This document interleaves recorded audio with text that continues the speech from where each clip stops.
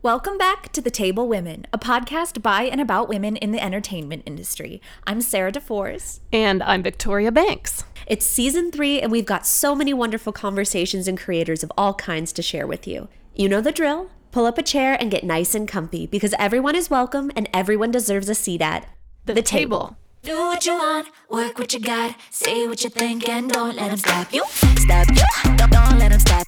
Stop you, don't let them stop you. Don't let them stop. Don't let them stop you. Tracy Gershon is co-owner and president of Northern Lights Music Publishing, a joint venture with Brandi Carlile and Universal Music Group. She's also co-founder of Change the Conversation and Nashville Music Equality, which promote gender and racial equality in the music industry. Throughout her multifaceted career in LA and Nashville, Tracy Gershon has developed a proven track record for discovering and developing fresh new talent, such as Casey Musgraves and Miranda Lambert. She's held executive A&R positions at record labels including Sony, Warner Brothers, and Rounder Records, as well as at music publishers EMI, Sony Music, and Warner Chappell. She's the host of Y'all Together Now, a featured music program on the Beatles channel for Sirius XM Radio. She's also been the recipient of numerous awards, including the Nashville Business Journal's Women in Music City Awards in 2015, 2016, 2017, and 2018, as well as Nashville Lifestyle Magazine's Top 10 Women in Business Award in 2016. The Table is very proud to present Tracy Gershon. All right, so we have Tracy Gershon here, which is such a big moment for us. We have really been excited to talk to her for a little bit and seeing her journey. You guys got to hear a tiny little fraction of her amazing career. But Tracy, welcome. Thank you so much for joining us. Oh, thank you. Okay, this is really exciting for you. I think you need to get a different life. Very excited. Yes, we are. Oh, we we're so little excited. musicians nerd about best things. I'm just sorry to tell you this. That's great. Thanks. I'm excited to talk to you guys. Well, Tracy, you're an icon in this field that we're exploring. So I hope you know how important your work is that you've been doing. Can you tell us a little bit of your background, how you got into, first of all, into the entertainment business in the first place? Oh, that's a crazy story. Actually, I started, I have a really funny story. So I went to college at UC Santa Barbara in California, and I was really a film and TV major. I loved music. I just didn't know that there was a job in music. And this is the story how I started my career, and I'll make it short. I wanted to go see, I can't remember, a concert at this great venue called the Santa Barbara County Bowl. And my boyfriend and I went to buy tickets, and they told us it was sold out. And I don't like those. I said, sold out? Darn it. And then I looked to the side, and there was all these people in red shirts gathered. And I said, what's going on over there? The woman behind the counter said, oh, those are our ushers. And I said, well, how do you get to be an usher? They go, you volunteer. I go, oh, okay, I volunteer, and so does my boyfriend. They go, great. So the concert we wanted to see, they put my boyfriend in the parking lot. He was pissed. They put me like front stage as an usher, and I was just I thought, this is awesome. So I started ushering the entire concert. And then I thought, well, I'm doing this for free. How do I get paid? And there was an all-male security staff, and I, would hang with them as an usher. And finally I said one day, you don't have any women. They're like, well, we don't have women. I said, what happens if somebody ODs in the bathroom and you have to go in the bathroom? Like, somebody has to go in all right. So then I became one of the security guards. And then the last part of this story is I just loved it there. And I went in and said, do you have any, job openings? And I got a job in the box office, and kind of the rest is history. So I actually started off my career in the music business as running, not running, but I was an assistant, got to be an assistant manager of a venue, and then started booking concerts in college at the same time. So I started out really as a concert promoter. Holy cow, because awesome. I wanted to see a show, and I would not take no for an answer. That's amazing. That makes me think of when you go to Regal Cinemas and they have that ad that says you want a career in the movie business, and they're trying to hire people to work in the theater. It's like, that actually sort of that worked for you. Exactly. And it's like, I tell people, sometimes you have plans, especially in college, most people don't know what they want to do. I didn't. I changed majors 6 times. And then the music, I had an opportunity and I followed it. And I kept, luckily, through my career, kept getting all these great opportunities. Ran the concert division at UCSB. And then I went to work for one of the biggest concert promoters in Southern California. And then from there, people I met, I went to work for managers. I went to work for Gary Borman, who, manages Keith Urban now. And I mean, we just met because I think I promoted an act of his. And so a lot of different things and record, just different jobs. I was kind of trying out different jobs in the music industry, whether it be for management and for labels and publishing, just all different things. And then I moved, I worked for EMI Publishing. I was managing a couple, I managed some acts. I didn't know what I was doing, but I started in rock. And then I met my husband, who's a steel guitar player. He was a steel guitar player for Emmylou Harris. And I quickly learned to love country music. They were my big educators. Started managing some country acts. And then I went to work at EMI in Los Angeles. And then it was my idea to move to Nashville in 1988, because I really felt like something was happening. I didn't know what, but I thought something was happening. And I just wanted to move there. I loved everybody I'd met from there. So we moved, and that was kind of my start in the country music career with EMI Music. That's amazing. And I think you touched on something so incredible that I don't think we talk about enough. And I want to hear a little bit more about this. You going to college and studying film and TV and changing your major a bunch, because I feel like I encounter a lot of young creatives. I just had a little coffee mentor session with one that is 16 and she's planning on coming to Belmont. And we ran into each other walking on Music Row. I was coming back from a writing house and she was with her parents with their guitar trying to find their way around somewhere. And I gave them directions and we ended up grabbing a Zoom coffee. And she was asking me all about if I think majoring in music and music business is worth it and whatever. And I think there's no right answer. It's amazing for some people. It's a not great avenue for others. I started in music at 14 in LA. Mm-hmm. I did not study anything musical. I studied film and TV and social justice communication, but I use that every single day now working in music full time. And I want to hear about your experience not studying music, even though you had a passion, and all the different kinds of things that you tried out. Yeah, I mean, it's funny because there were no music there was not a music program in so many of these colleges. You can go and study publishing and music. Well, I didn't have any of that. That wasn't there. And I do say that, look, I was drama major, anthropology major, film and TV. I mean, I think I had about 5 majors. I'm actually a communications major, ended up with that.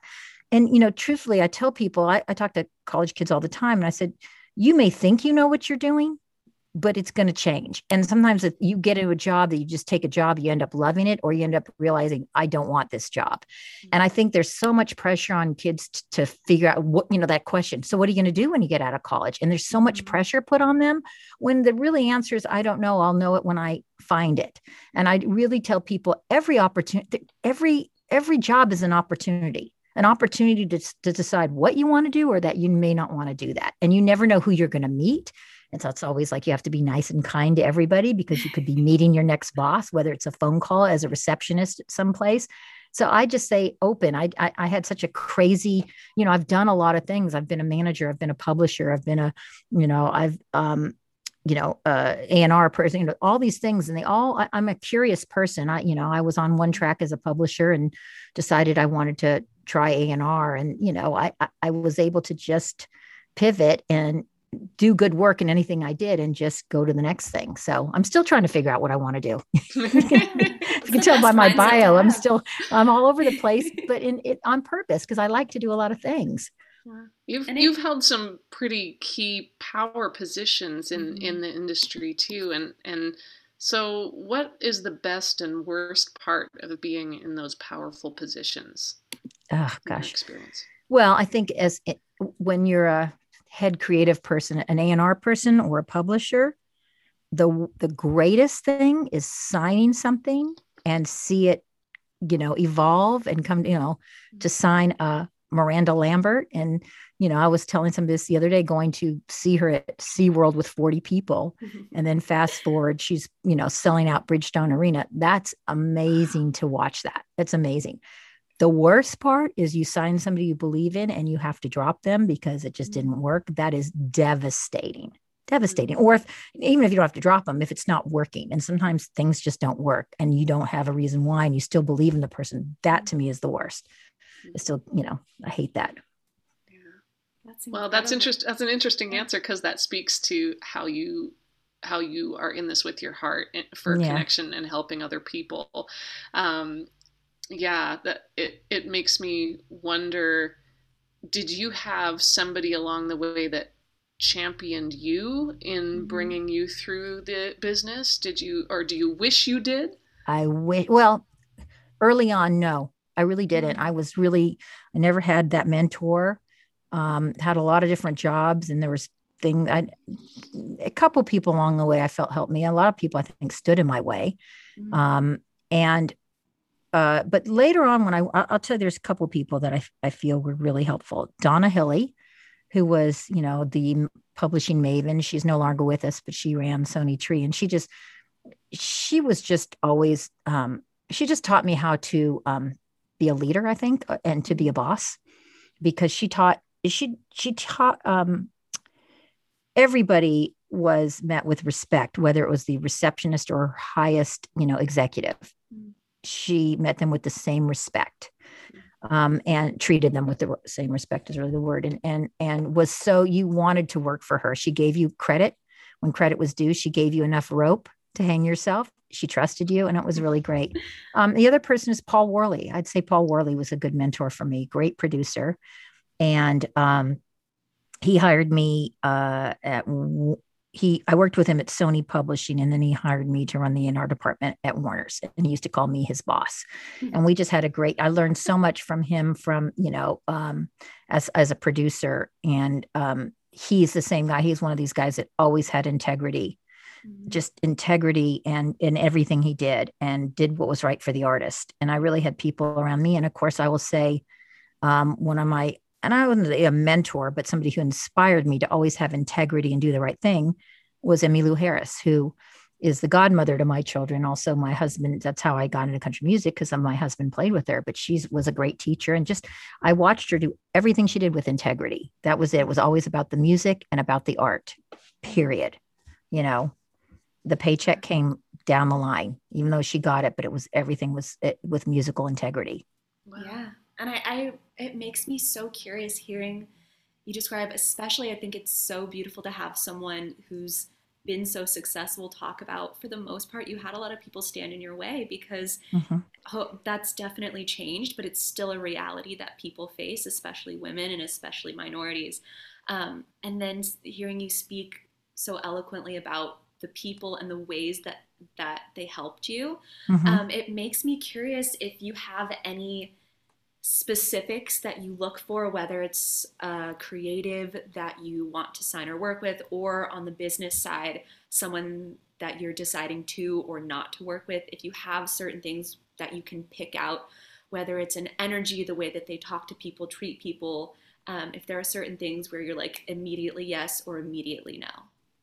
Yeah, it's funny. I think there's an instinct that just like when you meet anybody, you go, I want that person to be my friend, and I think for working, it's funny. I say sometimes, work, some of these jobs to me are all the same. It's the people that make the job. And I've had great people and I've had not great people. And it's been, that's really made the difference. Sometimes you don't know until you get in, everything, the honeymoon period's great. Everyone wants you to work for them and it's wonderful. And then you get in, you go, oh my gosh, this person's, a psychopath. And by the way, I've worked with some psychopaths just in terms of, I don't, my thing is I don't really like office politics. I just like, let's all work together. I'm a middle child. I love kumbaya. I want people to work together. I want people working on the same team, in the same direction. I think that me growing up, there was so much about, people were not willing to give credit or wanting the credit or coming from a place of paranoia if you were doing a great job, they were like, is that person going to take my job? I dealt with a lot of that without even knowing it. I'm just going to work as hard as I can and do as much as I can. And sometimes I'd get accused of stepping on toes. And it wasn't that I was stepping on toes. They just, or stay in your lane. It's just like, hey, I'm trying to help. Aren't we all on one team here? So I really look for people who are who are confident. I think that's the thing is I think it's when you're confident, you've done your thing, you're a much better team player. And as far as artists go, when you say, what do I look for an artist? I mean, I end up getting close to most of the people I work with. I have to like them. I have to like, obviously the music speaks first, but I also have to like them. And I have to like their work ethic. And I think I can't work harder than them. That's my big thing. If I'm working harder than you, then maybe it's not the right fit, because I'm going to work as hard as you do, but I shouldn't be, being the one, hey, let's go do this. No, I don't feel like it, Yeah. So do you think that this is something I've been thinking about for the past 24 hours? I saw a woman on TikTok as a Gen Z. I can't help myself. Of course. TikTok all the time, and it is so beautiful. Also a black hole. But I found this really interesting woman. She's a talent scout out in LA, specifically with Gen Z, and she is also a spiritual person, and she's someone who, as she claims, can see auras. And she did a whole series on how she has been so successful in her job because there are two kinds of auras that she can tell every famous person has. And she did a video on what they are, and it got me thinking on whether this whole debate, especially in the entertainment industry, about whether or not you can spot talent, whether or not some people just have that thing, or if it's more of a you cannot have it and work your way up to it. And I know some people have really strong feelings and some people don't really care, but this woman did a whole series from the perspective of seeing people's auras and having that be true. So I'm curious if you have any thoughts on that. Well, you're gonna have to afterwards. I want to watch that TikTok. I'll send it to you, yeah. I think here's a different world. I think at one time it was definitely. I do think that there, you can see as a talent scout, and I've been successful as an A&R person. Sometimes people just have it. I don't know how to explain it. It's just fairy dust or magic. You see them; they have charisma. You can feel it. You can see it, right? And then spot with the regular talent. Now, I think it's a little different in the world of social media, because now the talent, I don't know, there's talent there, but there has to be these people are marketing people. Is that the magic and the fairy dust? If you're so good on TikTok, if you can make these crazy videos, if you're witty on your social media, that's getting you more attention than your actual talent. So I think that's it's a question that has changed with the advent of social media, to be honest with you. I still think at the end of the day, talent is talent. And there's some people who are just, look, there's those people who are so talented and crazy talented, it's undeniable. But there's a lot of really talented people who we don't hear about it because they may not be as good at marketing themselves, Yeah, absolutely. Your work with Change the Conversation and your work just in general across the board is really focused on pushing forward change in the industry, and especially for women and minorities. So I'm curious of how that became a priority for you and why you chose to step into that focus. Well, it's funny. My mother will say, you were always an activist when you were little. I was always like, doing sit-ins and I don't know. I don't remember. No, she told me that I was just always she thought I was going to go into politics, but really what the awakening, I always had a bit of social justice. I always fight for an underdog and the underrepresented, but Change the Conversation started in, I think it was 2014. I will say it was before Time's Up, and it was before Me Too. But what had happened is I was managing a great artist named Natalie Stovall, who's now with Runaway June. And Natalie she's an amazing performer. She's just great. And she had just she was on an independent label that went under. And I was talking to a major label, the head is no longer there, who was telling me what a buzz your artist has such a buzz and she's great. And I said, yeah, why don't you sign her? And he said, talk about a star too. And a star. And he said, I'm not signing any women. Women don't sell records. And I'd say this, I had like a hairball almost come out. I was so stuck for words. I was so amazed that he would say that. And at the same time, one of my best friends is Leslie Fram, who obviously is, head of CMT. And her and I had been talking about where are the women? Like there at that point, like there were no women at labels. And I've always had great luck working with women. And then at the same time, Beverly Keel, who's now the dean of the recording arts at MTSU and a journalist, had written an article, Where are the Women at Country Radio? And we all kind of got together and started talking and said, all right, we have to do something. This is bad. This is not good. Like, and people aren't trying to hide this either. Everyone's just, we're not signing women. And so we got together and had a little, what we said, salon. We had like 30 people. It was managers. It was, it was actually one guy, Todd Cassidy, who runs Song Suffragettes, is our honor. Actually, yeah. I know. Well, he's the best. He's been, we support each other, but the fact that he was always the only man in the room, we always give him a shout out, and a total advocate. Yeah. He's got daughters, he knows, and he's just great. So we just said, we don't want this just to be a wine and cheese party and we bitch about it. We want to do something. And what we realized then, it was this kind of a myth that somehow women don't want to hear other women. That was the myth. And then what happened, that translated. So radio wasn't wanting to play women. So that affected record companies not wanting to sign women. And that affected publishing companies. And it was just a myth. And even to the point where we had a booking agent, one of the people that attended this salon. And she said, some of the young females that I book, I can't get them booked at clubs because they're saying they don't sell alcohol. And my response was, well, they're not hanging out with my friends because I can drink my share of alcohol. But she went back. I said, do me a favor, go back to the club owner and just get the receipts, from the bars for two different artists, a male and female, that are about at the same level. And when they did, the bar owner said, oh, wow, they're the same. So they're selling, it's just a myth. This was a self-fulfilling prophecy. It was happening. So we said, we have to break this myth here. Yes. And one of the other things we realized too, was that women, and this goes back to even executives, when you're told there's one slot, all these artists were told, oh, there's only one slot. They're told in publishing, they're told, we just signed a woman. What happens? They become instinctively competitive. Because they're trying to vie for the one slot. So we had one of our meetings, we had it was when Kelsey Ballerini's first record was coming out. We had Mickey Guyton. We had a bunch of great females, Laura Lena. They were all just starting out.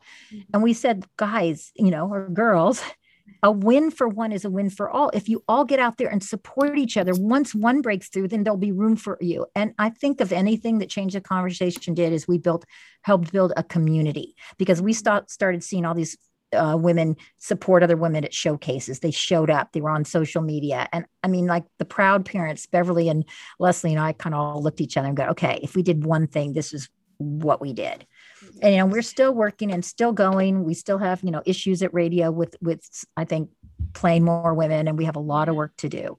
But, and besides a lot of people think, that we came in after the Tomato Gate. You know what Tomato Gate was? Yeah. But actually we started before that. We just stole the tomato as our logo, because that came out 3 months after we started, and I just added fuel to the fire, and everybody was in an uproar. I said, this was the best thing for us, because this guy who said, for those who don't know out there was a radio programmer who basically went on record in writing and said, if you want to increase your ratings at radio, then get rid of women. Men are I look at it like a salad. The lettuce is the men, and the substance and the decor and, is the tomatoes. That's the women. So that's why our logo is a tomato. Talk about perfect timing though. Yeah. Wow. Yeah. Perfect.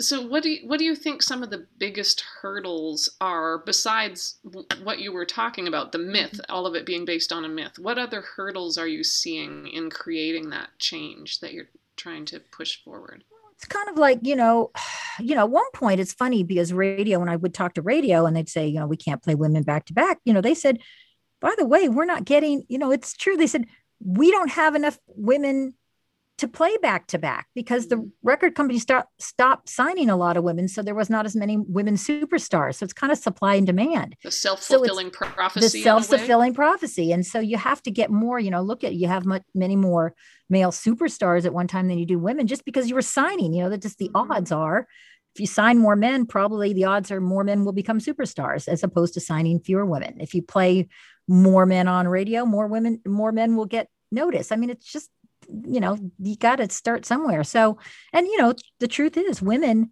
if you look at it, women, in terms of when a woman breaks, there's so many better, you have more magazines for women, more, women generally have more TVQ. Women make up, I think is last I heard 85% of consumers. So, and there's a reason why Alexa and Siri are women's voices, by the way. We like to listen to women. So I think it feels like the Titanic feels like it's moving in some ways, like it's turning, but it still feels like, specifically with country radio, it's so minute, the movement in that. And why do you think that is so resistant to changing? I wish I had the answer, because we've had these, because now that I have to say the labels, if you look from when we started banging the drum, there's a lot more women signed to labels. I'm really proud of that, and they'll still say sometimes the challenge is radio. And I think it's like, you listen, I think it's anything else. You listen, what you hear. If you're not hearing women on country radio, you don't know that you like women. And even some of the DSPs, sometimes we'd go through and look at a playlist and it'd be, 30 men before you hit a woman. And my thing is, I think sometimes people listen in almost background noise. And so all of a sudden a woman's voice will come on and it sounds weird. If you've eaten chocolate cake your whole life and that's all you know, and then all of a sudden you taste vanilla, it's going to taste a little weird until you get used to it. That's the only thing I can think of. I just don't, Maybe there's also a little bit more fear in radio of being a tastemaker and of giving the audiences something they're not used to, as opposed to, I'm thinking of Leslie's over at CMT doing the equal play opportunities there. And that was a ballsy move to do that. And that was trusting that the audience is going to go with you when you do that. And but I'm not seeing radio doing that, so I'm curious. Radio's a business, and if they're rating, all they go is that really what they care about is ratings, because that's what they're advertising. If their ratings are good, they're like, why change it? And that's the thing, is you need some guys to say, you know what, maybe the ratings might alter for a little bit, then they'll go up, and that's what we need. We need some real change makers to go, we're going to go on board here. Some of them will say, well, the women are not, we've had conversations, are not recording as good songs. And I'll argue that all day long. I know it's very subjective, but I'm a song person, and I could sit there and I think at one point the women were just putting out more quality songs. I think we were also suffering from the bro country world, because that's what you remember, everything was sounding the same. Bro country, women aren't doing bro country. And that's what was selling, that was doing. So they were just playing more and more of that. So it's hard because it's, it's commerce and art. And sometimes those things don't work together. I'd like to hear, and I think that before we get off this topic, because I think this is one of the big cruxes of this entire podcast and everything that we speak about when we speak about creating actual change, I'd like to hear both of your guys' thoughts on the trickle-down effect of how that has, those mentalities about women and about minorities has seeped down into the up-and-coming generations of creators. Because I know for me, I haven't had some of the roadblocks that both of you have had, but I still see a lot of remnants of them, or ones that have really persisted. Even when I started coming to town, I would get a lot, oh, we really like your work, but a lot of our writers are men and they won't write with women unless they're guaranteed a cut and they're a big person. And I would write in, I wouldn't find as much women who were unwilling to support me or give opportunities, but I did find a lot of men and even a lot of women that were like, it's unfair, but we just have to play the game. And the trickle down of all of that stuff from radio and labels and pub, telling people when they give them advice or showing by example that women don't sell, the trickle down of that is creating mentality in the next generations of creators that is what doesn't sell, and they're so desperate to get success that they then perpetuate that idea.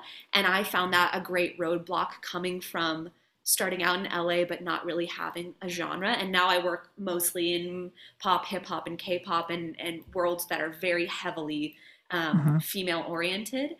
So I'd like to hear both of your guys' thoughts about what that trickle down has created, if you find that true, and ways that we might be able to kind of unpack that and set that in a different direction. Well, I think you kind of explained it already, that there's a trickle down of that. It's just like what I said before. It's just one, if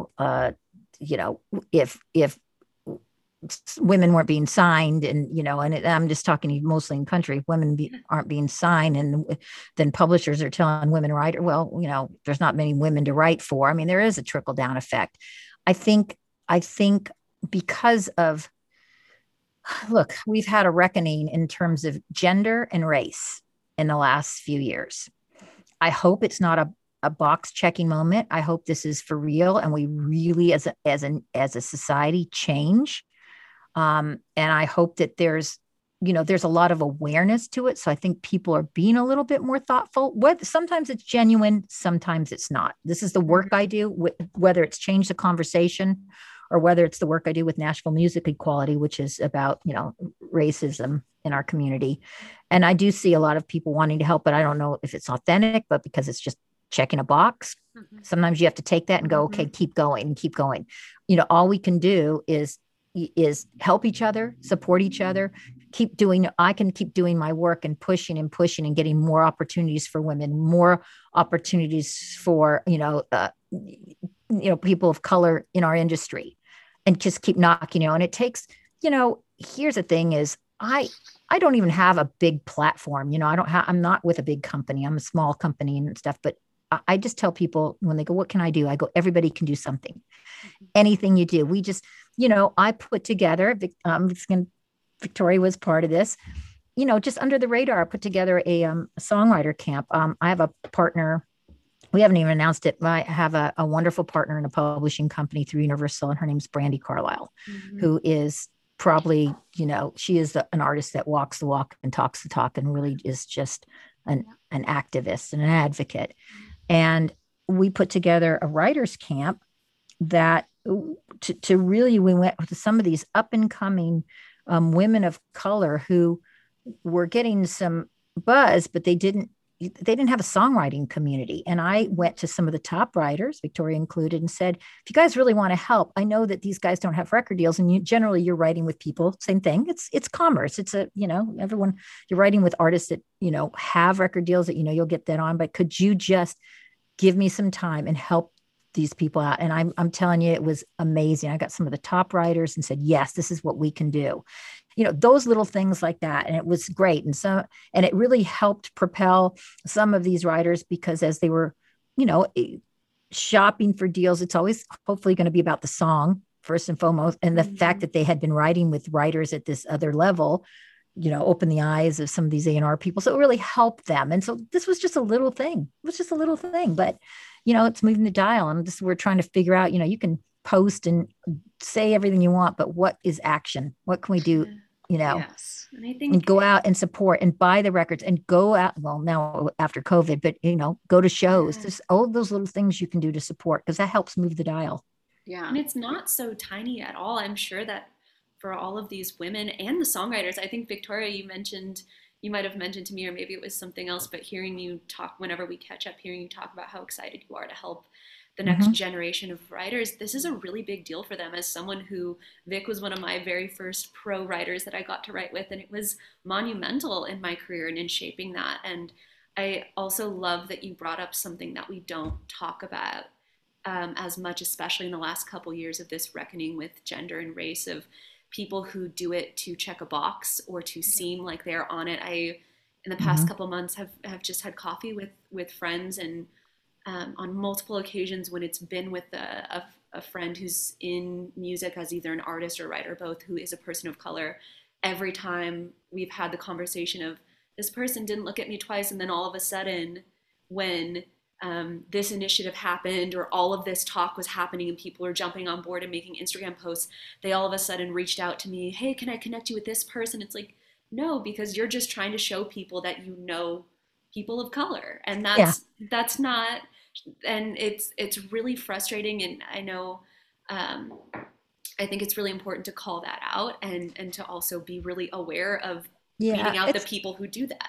It's a fine line though, because some people are just now like, if they're having an awakening and a reckoning now, let's let them have it though. Yeah. You know what I mean? If all of a sudden they're like, God, I didn't even think about it. Look, personally, as much of an activist, and I feel like I'm so self-evolved, I didn't even really know what white privilege meant. I thought that was somebody else. I didn't even know what the meaning was. And I like learned like, oh, I am white privilege. You know, everything I do is white privilege. I didn't know. And I think that we have to have a little bit of grace for people who are maybe just now going, oh man, these are teaching moments. So we also have to have grace and let them do it. You know what I mean? And like I said, sometimes I say, you know, I had some people even with Change the Conversation calling me and go, we want to do this all women thing. And, you know, sometimes I'd go, do you want to do it for the right reasons? Because you really believe, or do you want to do it because you look good to your bosses? Now, I would take both, because I said, even if I'll take what I can get, because then I know that it's going to still happen. And I'm going to have these women who are going to prove that they can, you know, whatever, sell a ticket or do whatever they were asking, you know, be on a festival, and I'll make it work. So, you know, again, it's that fine line. You know, I don't want to shame people for doing it, because I just want everyone to just, you know, we'll figure it out. And, you know, if they're on to the next thing next year, that's what will show. If they keep doing the work, that's different. Mm-hmm. Absolutely. Yeah, definitely. And leading by example and creating those networks and opportunities that you're creating, Tracy, are super important. Like for me to have you reach out and invite me to be a part of that, that camp, the writing camp, was great, because that gave me a chance to do something and to sort of put my money where my mouth is, spend my energy where I feel like it's important to spend it. And that's one of the things, I think we talked about this in our last conversation, Sarah, but that's something that I've become very aware of in the past couple of years, is that you can be very purposeful about how you spend your energy and where you put your time, and you can make choices based on trying to create change in the industry, and that doesn't have to be something that you accidentally fall into. That can be a purposeful thing, and you can do that on so many levels in your choices, in who you work with. So, and you know, I think one thing that I'm really proud of, because and when you asked me about mentors earlier, I think I really wished I had a mentor. So I tried to become a mentor, and I look at some of the women I think I've helped, and they're doing so great. I mean, one is Chris Lacey. I hired Chris Lacey at Warner Brothers. She's killing it. She was my first meeting in Nashville. I mean, you know, she's just a beautiful human being and one of the best A&R people. And same thing, Missy Roberts over at Universal.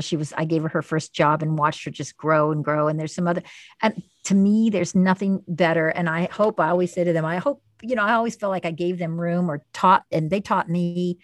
That to me is so, I don't know, for me, it's so, like I say, you know, you can say, oh, that's so great. It's selfish. It gives me so much pleasure. I have to say, it just makes me, it's like having, you know, I do have my own kids, but then they become like your kids, like you're watching your kids graduate and do great things in the world. And you feel like, oh, I had a little part of that. Okay, I did something right. And that's just so beautiful. And I just feel like, you know, if anybody can just take that time and mentor, you know, just do a little mentoring. It doesn't have to be a lot of time. And you guys are doing, you know, even just by doing this podcast, you know, it takes a lot of time. Nobody's getting rich off this podcast, you know, you're doing it for the greater good, and to you know, share some knowledge, which is amazing.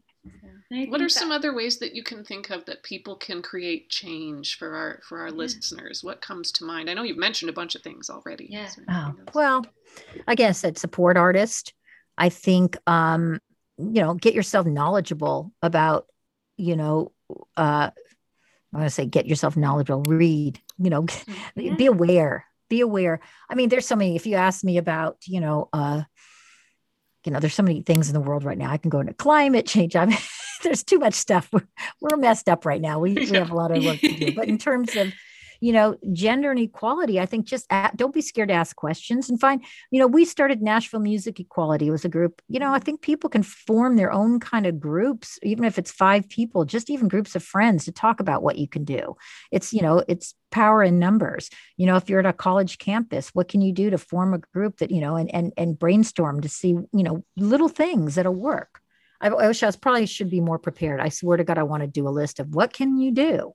Yeah, because those are great suggestions. It's kind of like I look at it, when you get when you get hit up for a fundraiser and it starts out and it's the box and it says 10,000, 5,000, 1,000. You're like, yeah, I can't do that. I go, what about $5? Why don't they put that on there? Because $5 times 75 people really makes a difference. I go start out. So it's the same principles, like it's just a little thing, a little thing like Victoria, you wrote with somebody that really, that you didn't know based on me, it's your time. You didn't know this person. I don't know where it'll go, but you put your time in, that cup of coffee, Sarah, that you had, that cup of coffee is that's going to be so meaningful. And out of that, and just by, looking and being aware of what things you can do to help. And I do say it's supporting, especially with women, support the women, call radio stations. If you hear a woman, you're like, start calling them, write notes. I mean, those little things can help, go on, just support, because the more they get supported, the more, they'll rise in the world and be kind and be good. That's really, I also want to point out that we spoke about this a little bit with Leslie Fram as well, but it's been a real pleasure to get to grow up in the time that I have with so many women that have already paved the way. And you spoke so beautifully about mentorship. I know it's something that you love so much and you are really active in. Mm-hmm. And it's also something that I think you know it, but just hearing you speak about it, I want to say, and to you, Victoria, as well, by just being curious and intentionally doing all of that, you've created a reputation for yourself that has really permeated the community in Nashville, and I've always heard about you in nothing but amazing terms, and not even knowing you, it has created the mentality within myself that there are amazing avenues for mentorship and people championing women, which has just made it feel less lonely. And so I think that is also a kind of mentorship that we don't really speak about because it's not personal. We may never meet somebody, but it's so important to just being able to see a path for success and a path for community. So I wanted to point that out as well as that means a lot. Yeah. The community is, listen, I've told anything, you find your people. That's the most important thing. And even look, I've got Leslie and Beverly. They're my people. We do this together because I got to tell you, there's some days we just go, oh my God, I just want to sit on the couch and watch Netflix, which I do too. Yeah. But, we get tired. We're like, are we moving it? And we pump each other up. And I don't know.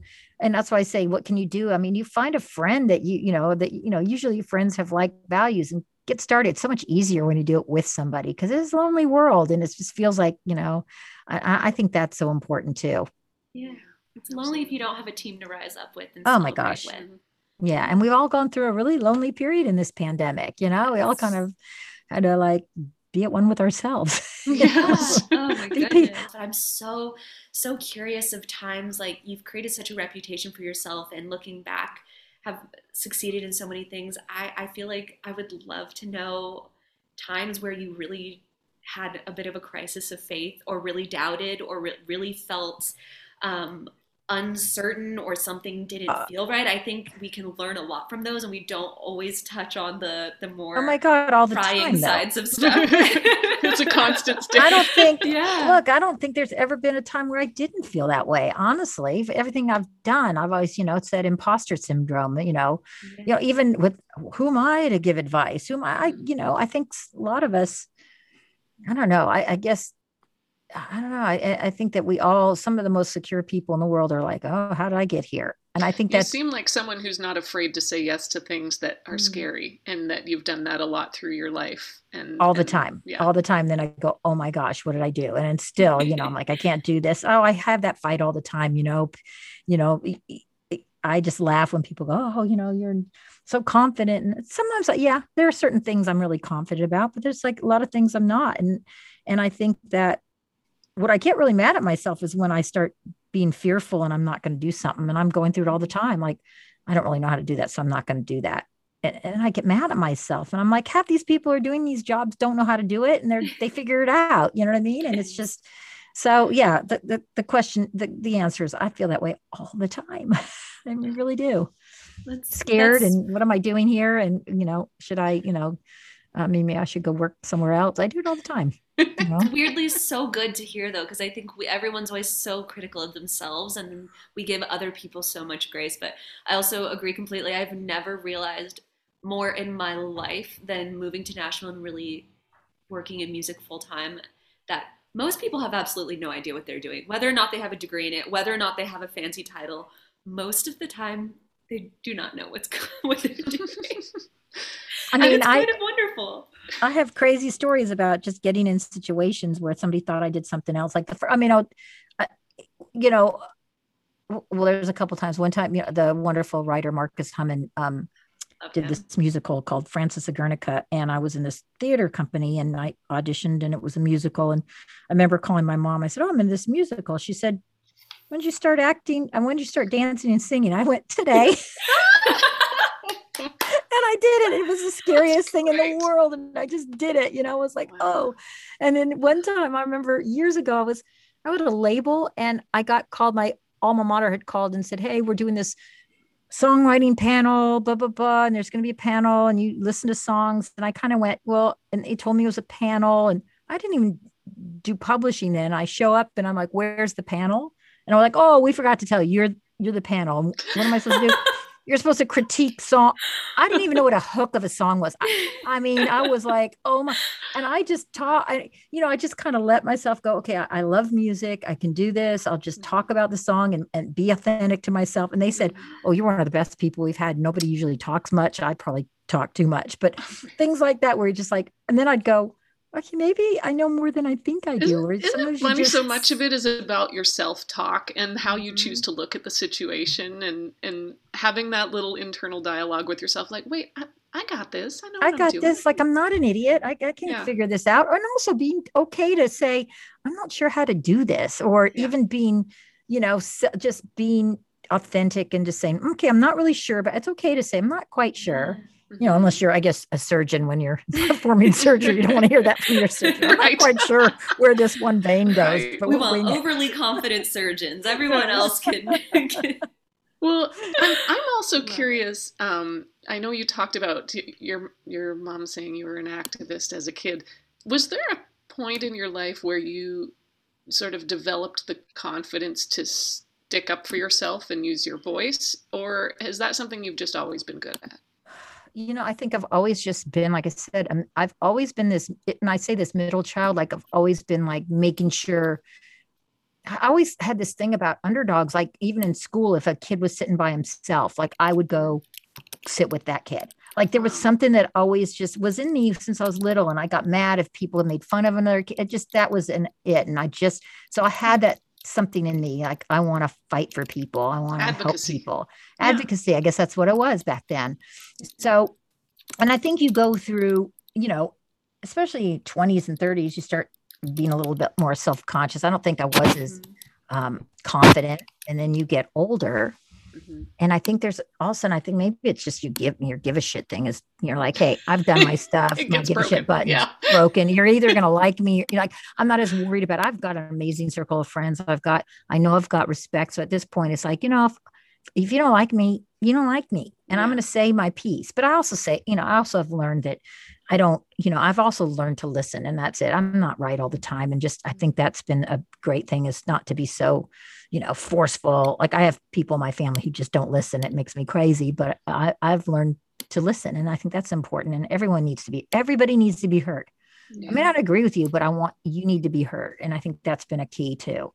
But I think the confidence, I had it when I was young, then I lost it a little bit in my 20s and 30s, and I gained it back again. Which interesting. I think a lot of us have that pattern. Yeah. You get out into the world and then you suddenly go, yeah. Yeah. And you can't really appreciate all of the beautiful stuff that comes with that knowledge if you don't have an absolute crisis and rock bottom point of trying to figure it all out. Oh, That's why awesome. it's really funny, because I think there's such a beautiful thing that happens with age and confidence and wisdom. And I think, and especially in our entertainment industry, we don't honor that enough. Mm. We're always looking for the new young, I Oh, mean, in absolutely. Yeah. certain things that works, Mhm. but I think and I think it's just our society, especially the US, we just don't honor that Mhm. as much as we should, you Yes, know? So, absolutely. I love the wave of women in entertainment. I've seen it a lot. Actually, you know what? A lot in music as well. But I was thinking more specifically in acting of women coming out saying, "I'm so glad." I mean, Victoria, you said this in one of our interviews. I'm so glad I'm not in my 20s anymore. I'm so glad Yeah. I'm not in my 30s. I can't wait for my 40s and 50s. mhm. And speaking about how their life has just gotten better with age and they've gotten more confident and everything. And I love that we're slowly but surely changing that narrative and giving women, um, I don't even want to say hope, but the knowledge and affirmation that life does not end when you're 30, when you're 35, when Yeah. you have children, whatever it is. We've had that narrative for so long, and it's just not true. And Well, I just the think an same as we can interesting, be in the spotlight after 30 as well.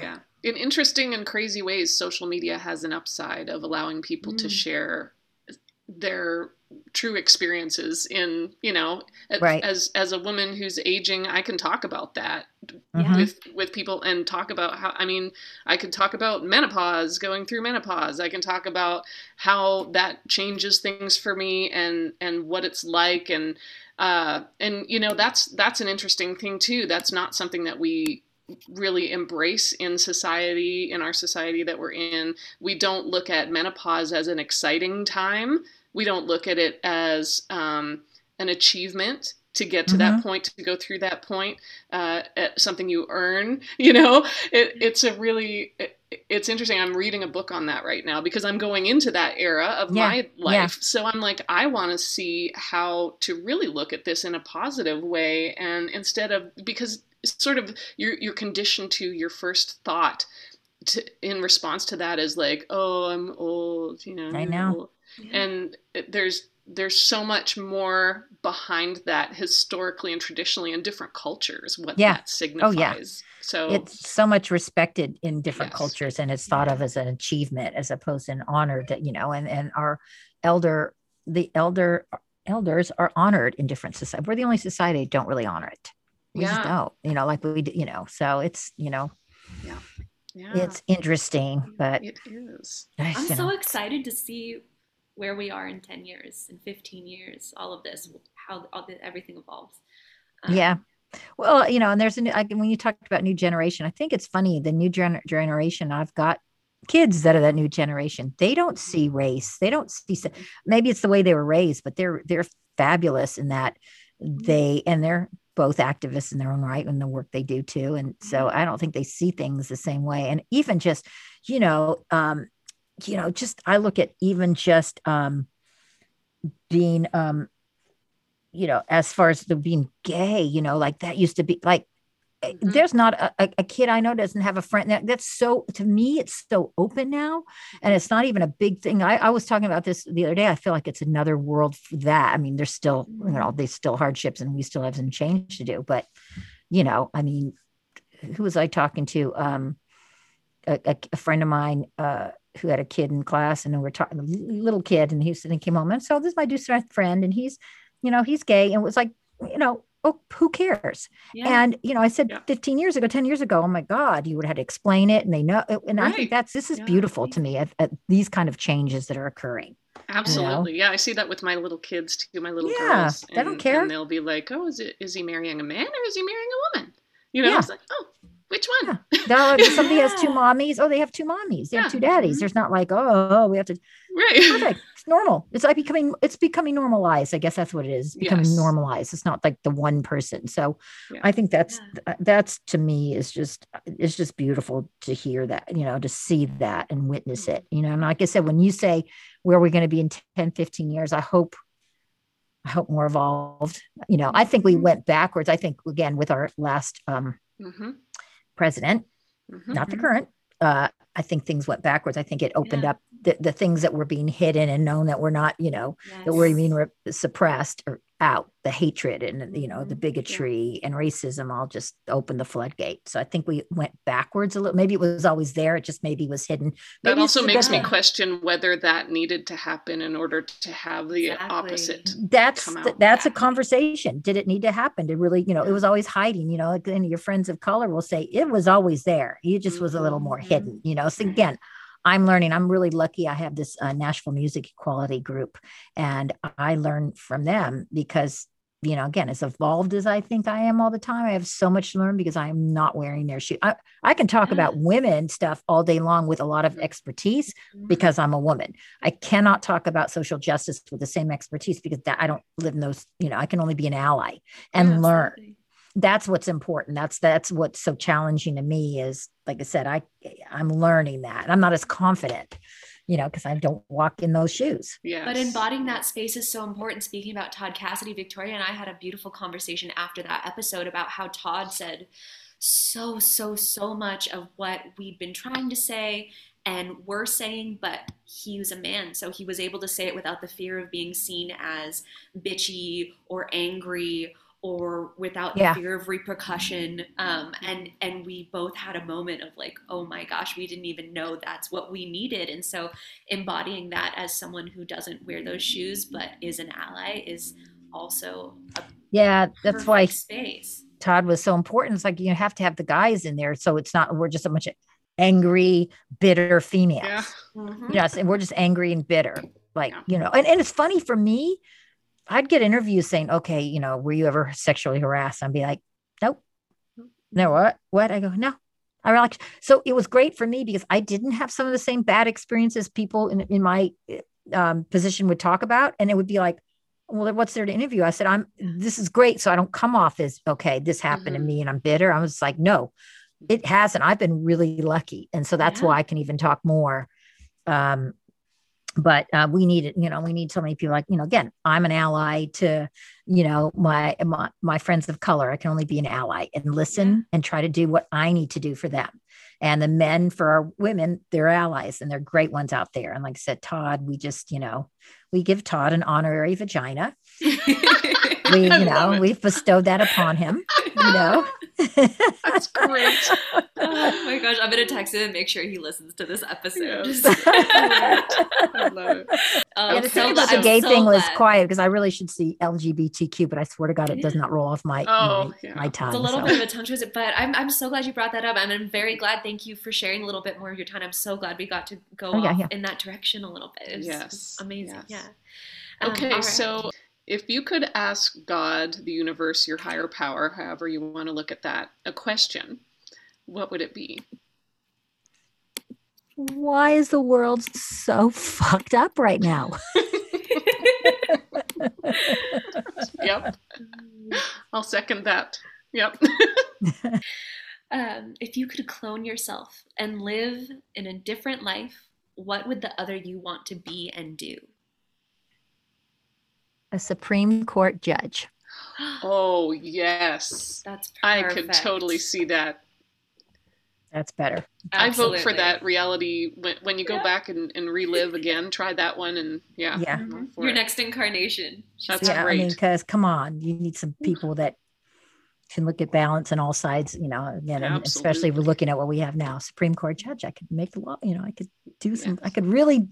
that's how I can act, you make change. Yes. Yeah. Boy, oh boy, could you ever. Mm-hmm. Little advocate all grown up.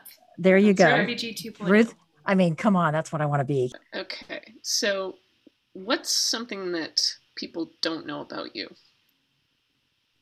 That I went on a game show to win money for my first artist demo back in the 80s. Oh, wow. That's great. So awesome. What game show I pretended are you willing to share? I jumped in. I dressed up. I put dumb frost in my hair. I said I was a senior citizens aerobics instructor, jumped up and down like a wild ape, and won the money I needed. And you won it. Yeah. Oh, yeah. Because I was managing a girl named Rosie Flores, this wonderful artist in Texas. She lives in Texas now. And that was back in the day where you couldn't do it on your computer and you needed money. And my husband and I were both broke. He was actually going to produce. And we were like, we didn't have any money. I looked at the LA Times and said, I know, I'll go on a game show. And he just laughed. And I said, oh, no, you don't laugh at me. And I got on and I won whatever it was. I think it was like $1,800, which is what we needed at the time. And because that paid for a lot, like 3 sides. And I won a set of luggage, and that was it.